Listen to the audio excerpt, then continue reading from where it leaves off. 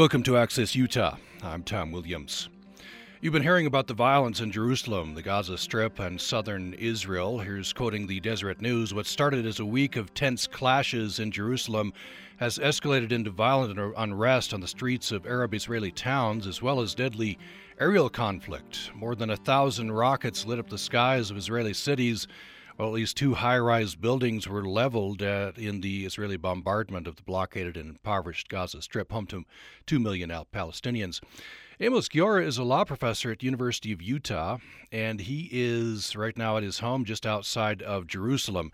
He's joining us for the hour to give us a live report from the area. Professor Guiora, welcome to the program. Thanks for joining us. It's my pleasure. Thank you for having me. We appreciate you taking the time to be with us. So tell it, you split time, I guess, between Utah and Israel, do you?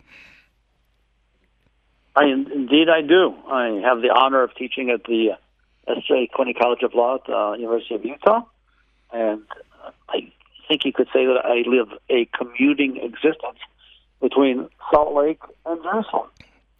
And I'm here now here I am through August. Here being Israel. Yeah. So when did you arrive this time in Israel? How long have you been there this time? 2 weeks ago. A little bit less than 2 weeks. Perfect timing. Yeah. Unfortunately, perfect timing. So again, where are you? I understand you're just outside of Israel, or of Jerusalem. No, outside Jerusalem. We live 10 kilometers west of Jerusalem. For any of your listeners who've been to Israel, we are the first bedroom community on the Jerusalem-Tel Aviv highway. Okay. Now, I understand, reading the Deseret News there, you were on a Zoom call when the rockets came in. Tell me about that. I was. I chair a university committee, and we had just begun. And when I heard the Iron Dome, which is the early warning system when incoming rockets, and I said to the committee members, I said, "Whoop, air raid siren just went off. Hang on." And I heard the boom because the rockets landed by car 5 to 7 minutes from our house, and the siren kept going, and I went back to the Zoom call, and we continued our committee meeting because I'm a firm believer, and I think it's important that in the face of terrorism, that you have to be able to adopt the philosophy, which is mine, that life continues. And even though the siren was going off, we continued with our committee meeting. Once you make sure that your family's fine and nobody's been hit by the rockets or nobody that you know, I think it's really important to, as much as you can, to continue with life unabated, with the understanding that at the moment, that obviously is complicated. Yeah, definitely complicated. So tell me, before we get into this, tell me, what life is generally like at your home just outside Jerusalem under quote-unquote normal circumstances. I imagine there's still underlying tensions ongoing just about all the time? I tell you what, the rockets, we went through this in 2014, with Hamas firing rockets from the Gaza Strip into Israel, including towards Jerusalem. So there's been a 7-year stretch of silence, maybe a 7-year itch.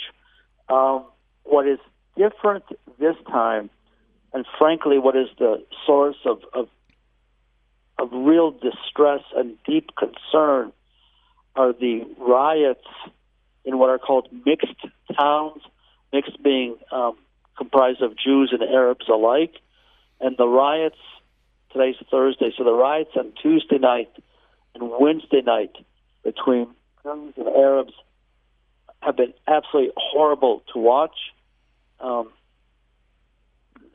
And riots being riots and beatings being beatings. The term that we use here is lynching. Not that lynching in terms of rope, but lynching as in terms of the mob seriously beating the Arabs, beating on Jews, and Jews beating on Arabs. And that is something that I think I speak for many of us when I say has totally taken us by surprise. And with the rockets, you can work around it because of the Iron Dome and the early warning system.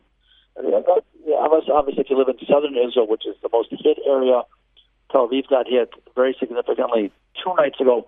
But the rockets you can work around. The significant violence, mob violence in the street between Jews and Arabs, that is something that is, I think, long-term, far more distressing than the rockets from Hamas. So there's something new then in the element of this violence, these clashes? Yeah, I think it is new. I would assume that those who study carefully the Arab-Israeli communities, I think Arab Israelis or Israeli Arabs comprise 17 or 18% of our population, would say that there's been simmering tension over the years. But for whatever reason, it has literally exploded in the last 48 hours. Watching it on TV has been distressing is the polite word, deeply upsetting. As a matter of fact, as we speak, and you and I are having this conversation, my family went to a rally, Jews and Arabs alike demonstrating, or calling it for coexistence and peace. And there's going to have to be a need to address this compellingly, thoughtfully, and intelligently. One of the difficulties, frankly, and I'm very open about this, that I am a vociferous opponent of Prime Minister Netanyahu, who I point a very clear accusatory finger at him for this entire situation. He has no interest whatsoever in calming the waters. It's not part of his DNA. It doesn't serve his political purposes. And that is also a significant problem because I remind you that we've had 4 elections in the past 2 years. We don't have a government. We have a transition government, a provisional government, because neither Netanyahu or his political opponents can form a government. So we are, while all this is going on with Hamas and the violence on the streets, we also have political stagnation. And as we both know, when there's stagnation, there's no vacuum in politics. And it really becomes extremism begets extremism. And I am in that camp that points again, accuse this finger at Netanyahu unhesitatingly, in which I blame him for much of this. I'm quoting from CNN here. The reporter's saying, an already tense situation prompted by moves to evict Palestinian families from their homes near the old city in Jerusalem exploded, one of the holiest sites in the city. Is, as far as you can tell, is that a flashpoint, this the attempted eviction? Yeah, I think that. So that's by now that's old news because that's what led to one of the issues that led to the violence in Jerusalem last week. There indeed were riots in East Jerusalem. Those riots, that issue that you referenced, the CNN references, the removal of Palestinians from home, a very complicated issue that's come before the Israeli Supreme Court. Most legal experts would argue that the ownership of these houses, I think there are 4 or 5 homes there, are probably Jewish owned, but the decision to implement the decision was served short-sighted political interest. Fortunately, there was a decision made to put that decision in abeyance, but I think that's right. I think that decision played a role in fomenting the violence last week. I think the other reason that there was significant violence last week, only in Jerusalem, was because the Palestinian Authority canceled their election. The reason that they canceled their elections is because I think they were very concerned, or are very concerned, that if there were to be elections, that Hamas would do very well. And so the Palestinian Authority canceled the election, which I think gave Hamas reason for upping the pressure. I think the third reason there was violence last week is because it was the end of Ramadan, and there were obviously lots of Muslims who came to the old city to pray. He asked me, the Israeli police, I think, overstepped, particularly when they threw a stun grenade into a mosque. I don't know if you know, but I served for 20 years in the Israel Defense Forces, including 3 as the legal advisor to the IDF of the Gaza Strip. I never would have authorized the throwing of a stun grenade into a mosque under any condition. You take A, B, C, D together, and that's what led to the violence in East Jerusalem last week. But that violence in East Jerusalem never seeped over into West Jerusalem, which is where Jews live. I think Hamas probably used that to begin the rocket fire on Monday. Since then, by the way, there's been silence in the streets of Jerusalem. I don't know how much you would tie A to B to C together, but those houses are related to the violence last week, absolutely unrelated to what's happening in the last 72 hours. Mm. Just to remind people, you mentioned the Palestinian Authority, so they're in government in the West Bank, right? Separate. Hamas, Exactly. Hamas controls Gaza. And Hamas, that's exactly right. The Palestinian Authority has as much influence on Gaza and Hamas as you do. Maybe you have even more than they do. They have zero influence. And I think they really are concerned about the strengthening of Hamas's popularity in the West Bank. I remind you and the viewers that the Palestinian Authority has one time had elections in the last since 1994ish, and the current president of the Palestinian Authority, Mohammed Abbas Abu Mazen, is, I think, now something like it is 15th year of a 4-year term. I mean, something facetious, not facetious.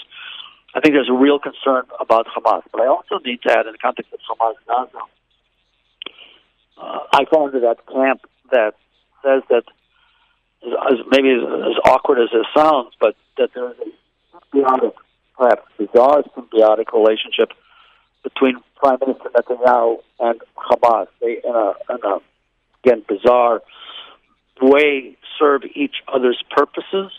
Hamas needs Netanyahu because every time that he, engages in tough extremist rhetoric, it fuels their fire.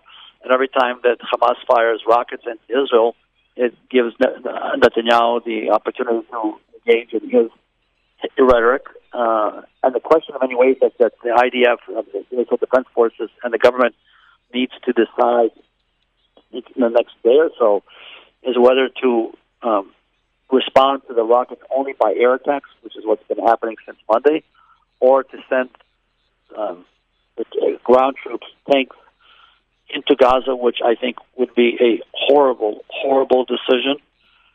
And I think, I want to be very cautious, that the terrible riots in the streets of Israel are going to impact Netanyahu and his decision I hope not to send troops into Gaza, because he really needs to focus on the streets of Israel at the moment. If you just joined us, we're talking with Amos Guiora. He's a professor of law at the University of Utah. Splits his time between Israel and Utah, and currently he is at his home just outside of Jerusalem.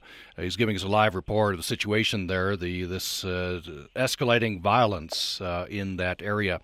We're going to take a break. When we come back, we'll have much more, and you can get your question or comment to us by email to upraccess@gmail.com, upraccess@gmail.com. We'll have more following this.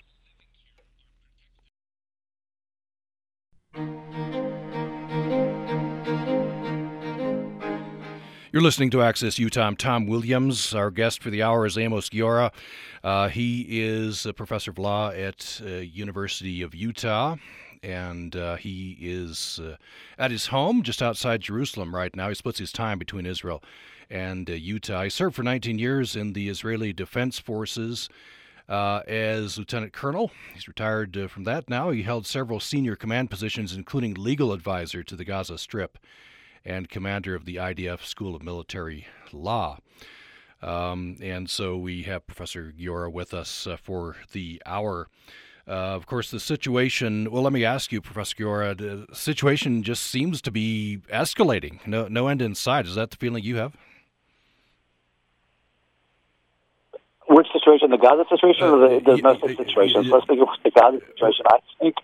I think that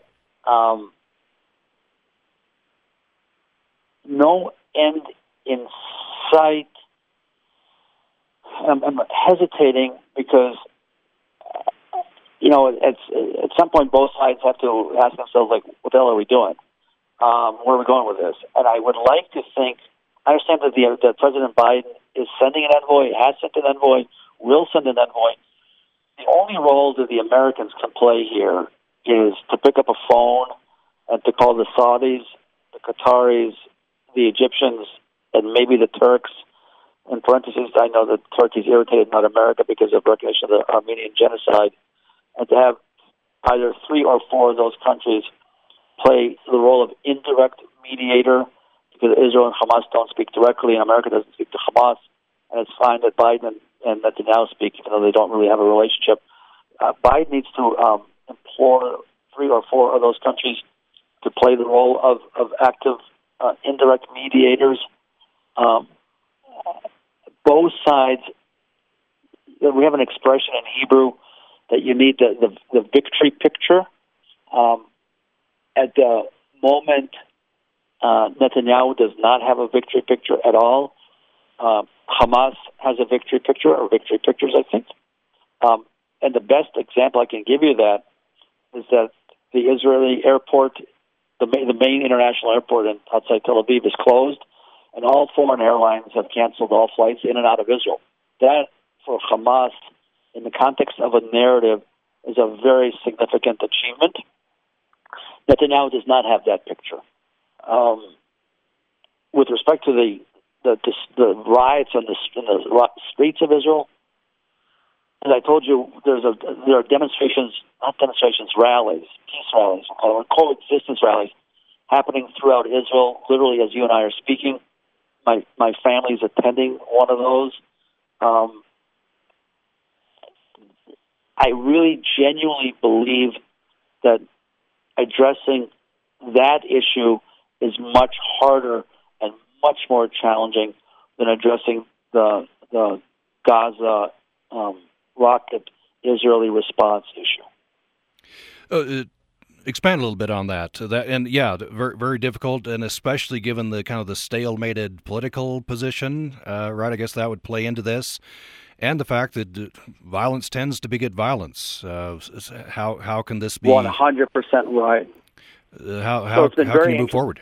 Watch it on social media yesterday and today. The Jewish extremists who came to the mixed towns yesterday, they were very organized, and it was people who follow us on social media were saying, "This is going to happen. This is going to happen. This is going to happen." The Israeli police, of whom I am very, very critical, and I'll tell you in a second why I'm very, very critical, were very slow to respond and did not respond aggressively with respect to the Jewish extremists the way they should have. Why am I critical of the Israeli police? For the last, I think it's 45 to 50 weeks, every Saturday night there's a demonstration rally outside the Prime Minister's house in Jerusalem. And the street where the Prime Minister lives is called Balfour, so the demonstrations are called the Balfour demonstrations. We go every Saturday, and the Israeli police have had a very, very heavy hand with respect to us who go demonstrate. That heavy hand against those of us who demonstrate against the Prime Minister was not under any circumstance or any condition in play yesterday with respect respect to how the police treated right-wing Jewish extremists. More than that. The term of art that's used here that the right wing throws at the left constantly are traitors and haters of Israel. The word traitor here has historical significance because that's the term that was used consistently and loudly against Prime Minister Rabin leading up to his assassination in November of 1995. One of the main inciters against Rabin in 1995 was Netanyahu when he was in the opposition. So when I told you a few minutes ago that I point this accusatory finger at Netanyahu, it is not by chance. It is not something I'm saying impulsively. I've written about this. He is the master of incitement, and I absolutely blame him for much of what's happening on the streets in the context of fomenting violence by his incitement against Israeli Arabs. I remind you and the viewers in the 2015 election, on the day of the election, Netanyahu had a robocall to his supporters, and the phrase that he used on the translation from Hebrew was the Arabs are voting in droves. And while he kind of half steps back when President Obama and others heavily criticized him for that, the truth is that's incitement. It's also racism. And that has stayed in the air for the last 6 years. And in many ways, I guess you could say to me, Amos, why are you surprised about the violence of the past 2-3 days in Israeli streets?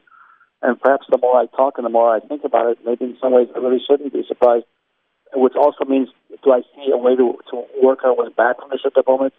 I'm hard-pressed at the moment.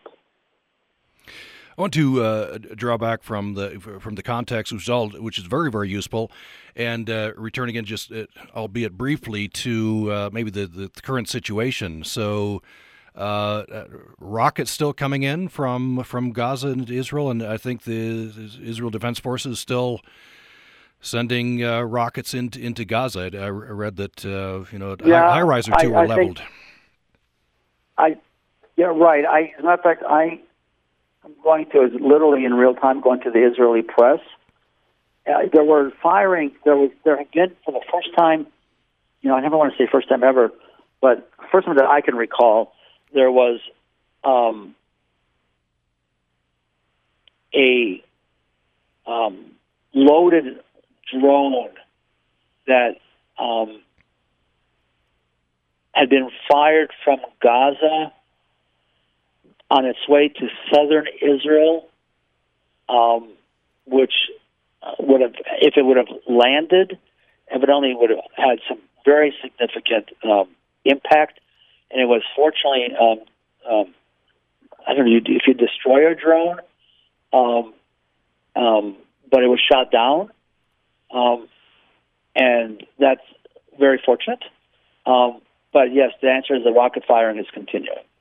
And there was also rocket firing into Tel Aviv earlier this afternoon. Mm-hmm.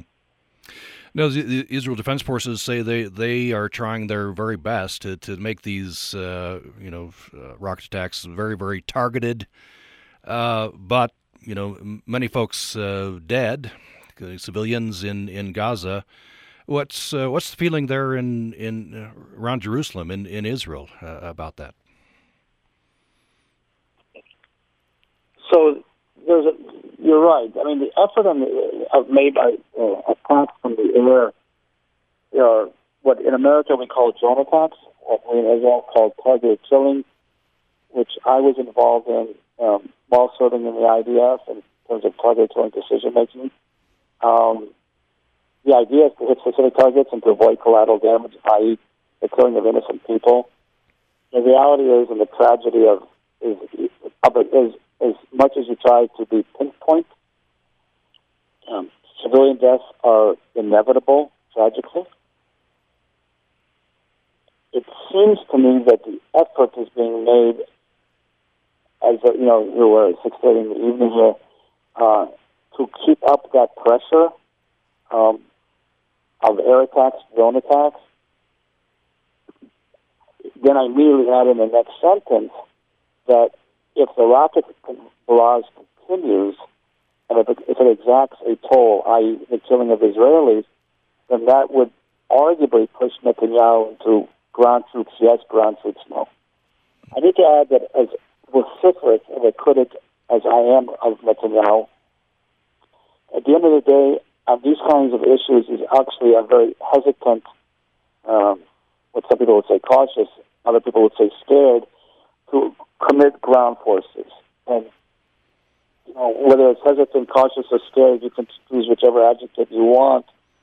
I would like to think that even he understands, for all of his rhetoric and all of the incessant mantras of this time we'll show them, and this time we'll really show them, but this time we'll really, really, really show them, that at the end of the day he'll stick with the use of air power, which also buys time, goes back to your previous question in terms of the U.S., which buys time for Biden's envoy and or Biden or whomever to bring in those indirect mediators, which I think is the only way to enable Hamas and Israel to climb down from the tree until the next time.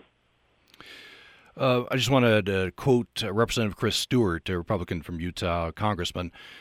This goes to the politics here in the U.S. His recent tweet says that Biden, quoting Congressman Stewart now, Biden can't give in to the radical left's, talking about the radical left in the U.S., false equivalency between Israel and Hamas. Israel has every right to defend themselves in the face of terrorist attacks. Social justice ideology can't be prioritized over America's top ally in the Middle East. So that's a little taste of politics in the United States, which I guess President Biden has to negotiate here. Yeah, so I'm not really sure what Chris is trying to say there, with all due respect. Obviously, Israel has the right to defend itself. Biden knows Israel has the right to defend itself. That strikes me as a tweet for the sake of a tweet. Doesn't say anything.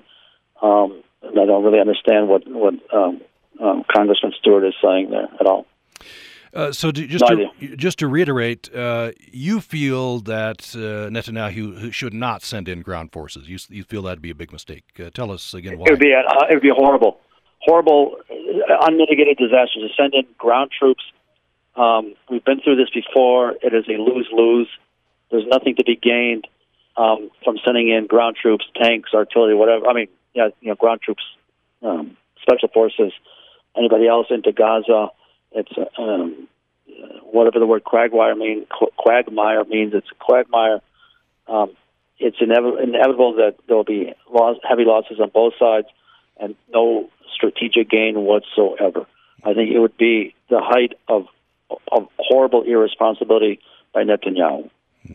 And my instinct is that the IDF has no interest in going into Gaza at all, other than the air attacks. Yeah. We made reference. That's my sense. Yes, we made reference to 2014, the last time we had a really big spike in violence. Some have called what happened then. I don't know what your characterization is. Essentially, war for a couple of months, right? Is that your view of what happened in 2014? Yeah, I mean, it was not war because Gaza is not a state and war is between states, but. We even have an expression here in Hebrew, which I'll translate to you into English, which is armed conflict short of war. You're going to ask me, what does that mean? I'll tell you, I don't know, but it's the term we use here. But, near war, how's that? I think that as much as that would serve Netanyahu's political interests, I think it would be an unmitigated disaster. There's no benefit to it. Because, look, in 2014, you're right, we really showed them. I'm being sarcastic, right? We really showed them. And here we are in 2021. And by the way, I don't mean to pick on Congressman Stewart, who I've met with Chris. Those kinds of mantras, in the same way that I'm extremely critical of Israelis who go on TV and spout those mantras, there's no benefit to that. It really is really meaningless, if not useless. I mean that.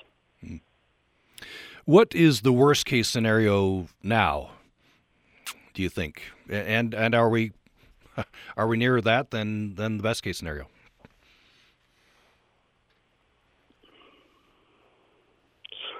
Worst case scenario is plural. Obviously, heavy rocket firing into Israel and lots of Israelis killed. That'd be bad. There was on Tuesday night there was a direct hit on a bus that, fortunately, that the people in the bus were able to get off the bus. And we're all trained here, right? We're able to get, because they heard the early warning, they were able to get out of the bus. 7 people were injured, but if not for the early warning system, it would have been horrific. I mean, you can see the pictures of the bus on the internet. It would have been horrific. Last night, I think a 5 or 6 year old child was killed and his mother was seriously wounded. A significant number of civilian injuries, deaths in Israel, from an Israeli perspective, would be worst case. I think, and I have no doubt from the perspective of Gazans, the killing, the deaths of innocent Gazans is terrible. I think that's very clear to all of us, or to most of us. Worst case scenario in terms of the streets of Israel is continued riots and the continued, what I told you, what are referred to as lynchings here, and the killing of Jews and or of Arabs in the streets of Israel. That, for me, that's the worst case scenario, more than Israelis being killed by rocket fire.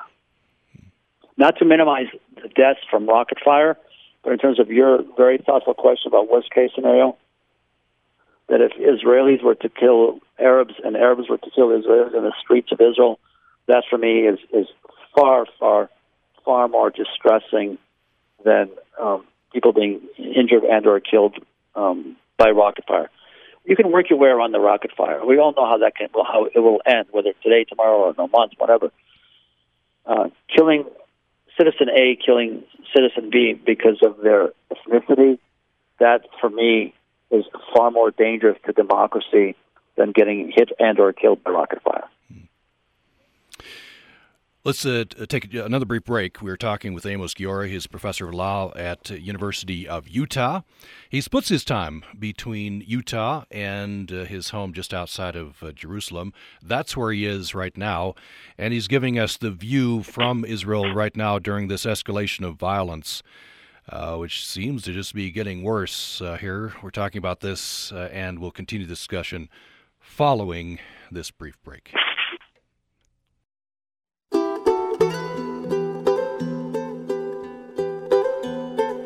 Thanks for listening to Access Utah. We've reached our last segment with Amos Guiora. He is professor of law at University of Utah, and right now is at his home just outside of Jerusalem. We're getting he's painting the scene here from Israel during this latest spike in violence.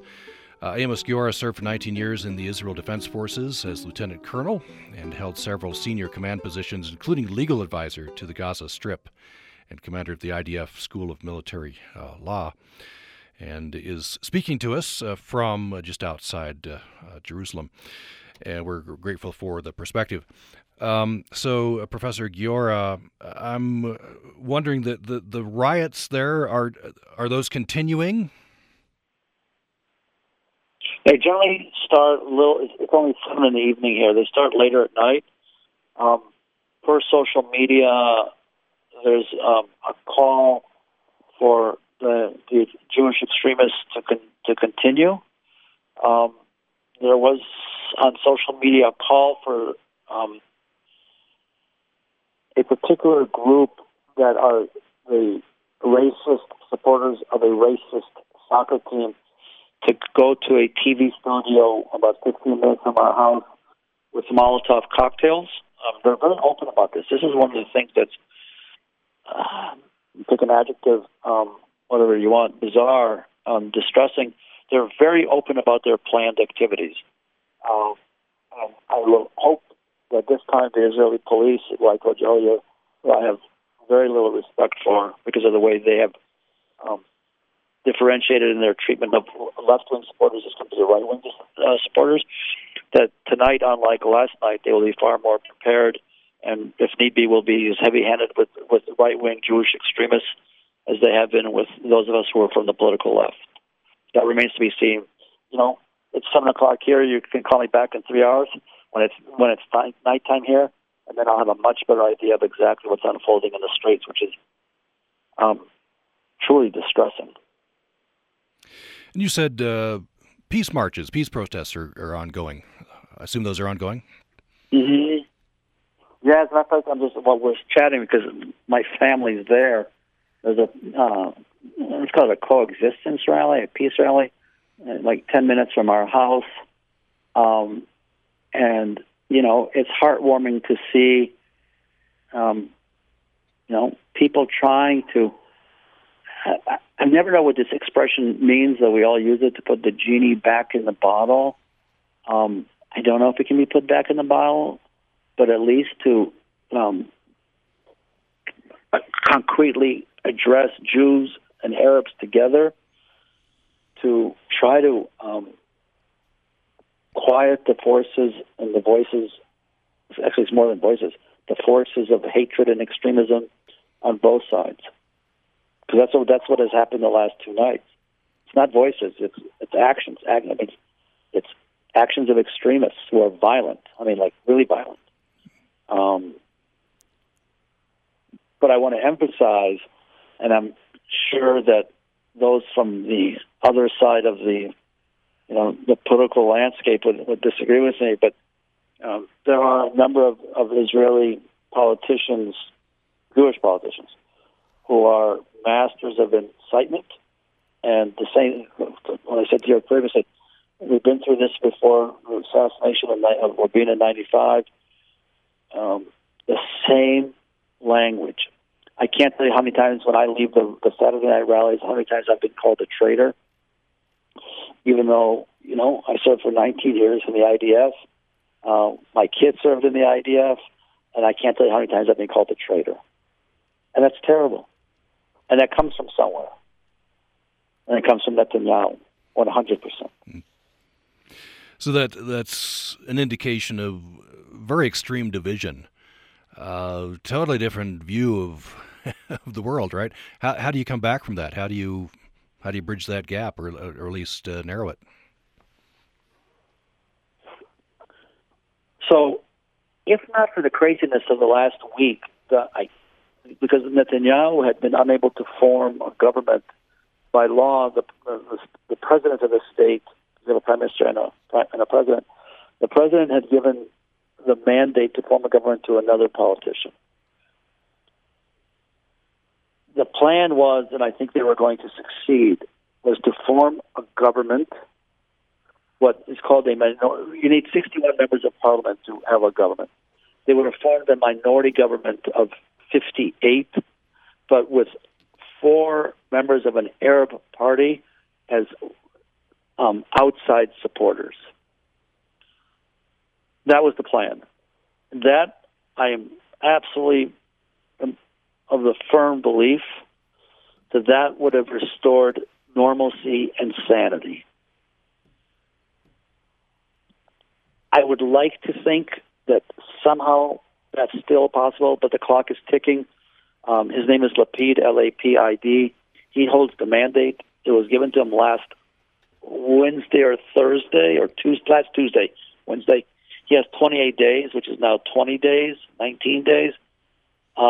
I really don't know, in the very complicated world of Israeli politics, how his 57 members from different political parties, it's 4 or 5, maybe 6 parties that are part of this 57-seat coalition, which 58, because he would now reach out to the Arab Party. And I don't know how the Arab Party would feel to be the external support of what's called the change government. I really don't know if that's possible at the moment. That, for me, to your question, is the only way to walk back from where we are today. Because maintaining Netanyahu, whether in a transition government, because if Lapid can't form a government, then we'll have a 5th round of elections. And in the interim, we'll stay with this transition provisional government, which is Netanyahu. There's no way that he has any interest in walking back. Now, you said earlier in this conversation, just want to underline this, the way to stop the rocket attacks and that part of the violence is for the Biden administration perhaps to organize with other governments who might intercede. Is that the case? Yes. I think that's exactly, yes. The U.S. doesn't play a role here. I mean, doesn't play a direct role. The U.S. doesn't have any conversation or red line to Hamas. The U.S. And frankly, also Biden and Netanyahu don't really have, a relationship as compared to whatever relationship Netanyahu purportedly had with Trump, which is we can have a long conversation about that one. Yes, I think the only role the U.S. can play is to convince these other countries to pick up the phone and to engage with Israel and Hamas, and then indirectly to bring Hamas and Israel together. That's generally how these things are resolved in 2014. If I recall correctly, it was Egypt that was willing to play a role because both sides, both Israel and Hamas, have a relationship with Egypt and are willing to have Egypt play not the peacemaker, but the indirect mediator. But, there's maybe a different issue here. There's no adult in the building, frankly. There's no one to, quote-unquote, call the children to dinner. And that's also a problem. Which have about Go ahead. Go ahead. No, go ahead. I was just going to say that I think that as far as I can ascertain, the Biden administration has very little interest in any involvement in the Middle East. I think when they came to office, their priorities were, I think, China and maybe Russia. I don't think the Middle East really interested them. And like other American administrations, they're going to be brought into this thing kicking and screaming. But I think that, frankly, the Biden administration has very little influence and or impact here at the moment. So just about 3 minutes left here, and I want to pull up to 30,000 feet, get your very brief ideas. Is there a solution to the overall Israeli-Palestinian peace? It is, could there be peace, permanent, lasting peace? So I don't know if you know, but for 5 years officially, and for I think 10 years unofficially, I've been involved in efforts to resolve this conflict. 5 years officially when I served in the IDF, and then unofficially in various capacities and in meetings wherever with whomever, trying to put together some kind of a plan for decision makers. Is it possible? Yes. Does it require courageous decision makers? Yes. Is it implementable? Yes. Do we at the moment have the kind of, we being both sides, which I'll explain in a second, the kind of decision makers that are needed? No. And one of the realities is that people like me who believe in a two-state solution, the establishment of the state of Palestine, and obviously the state of Israel, we all know, if we're honest with ourselves, that there's intellectual dishonesty in that phrase, because the chance of creating a state of Palestine would require unifying Hamas and the Palestinian Authority. The chance of that happening, I have hair like Bruce Willis, so the chance of that happening is the chance of me having long hair.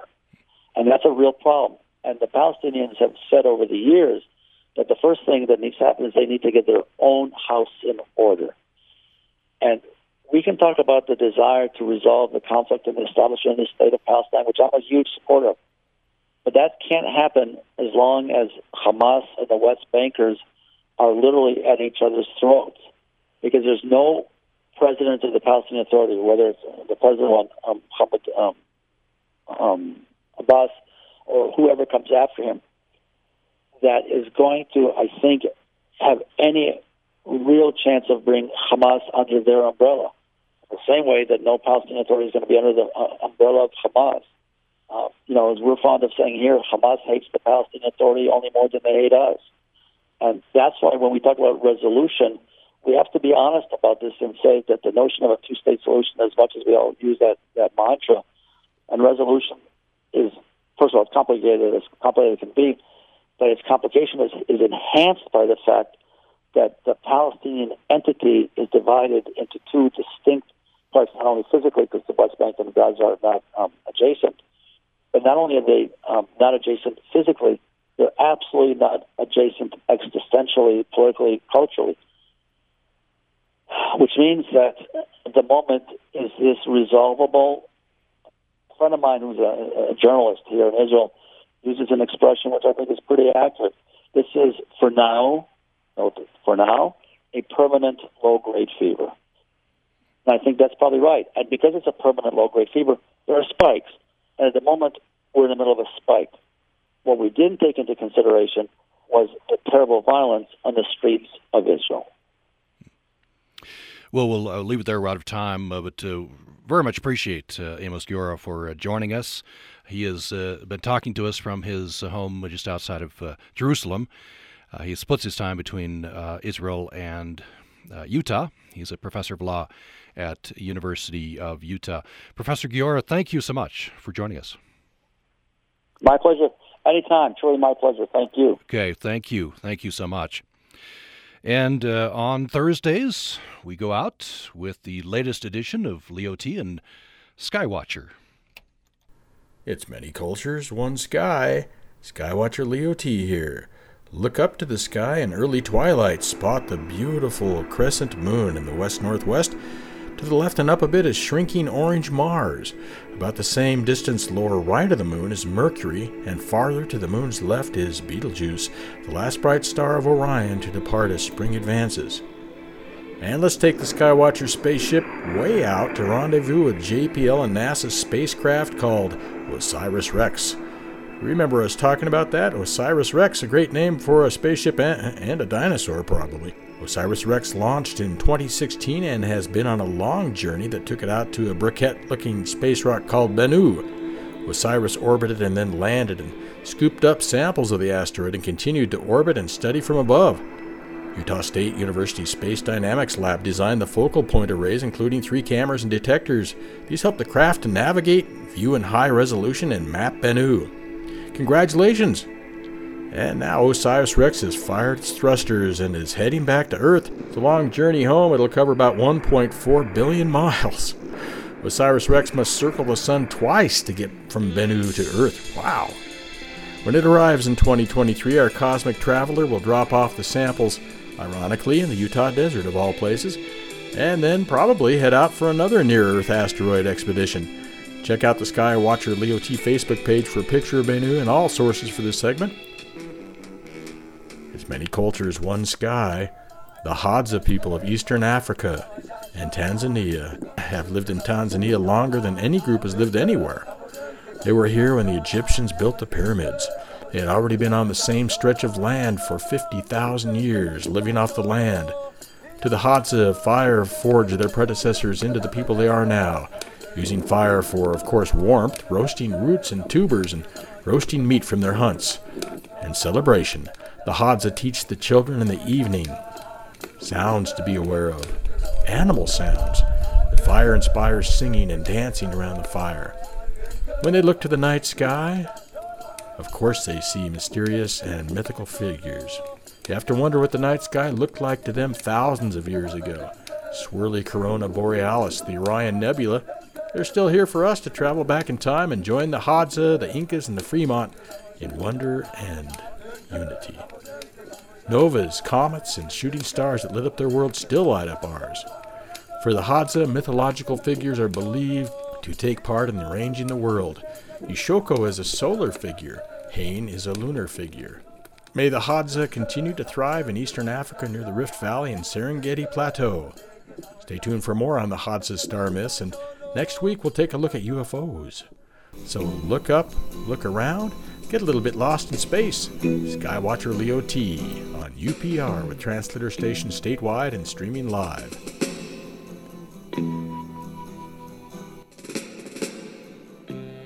Ground control to Major Tom.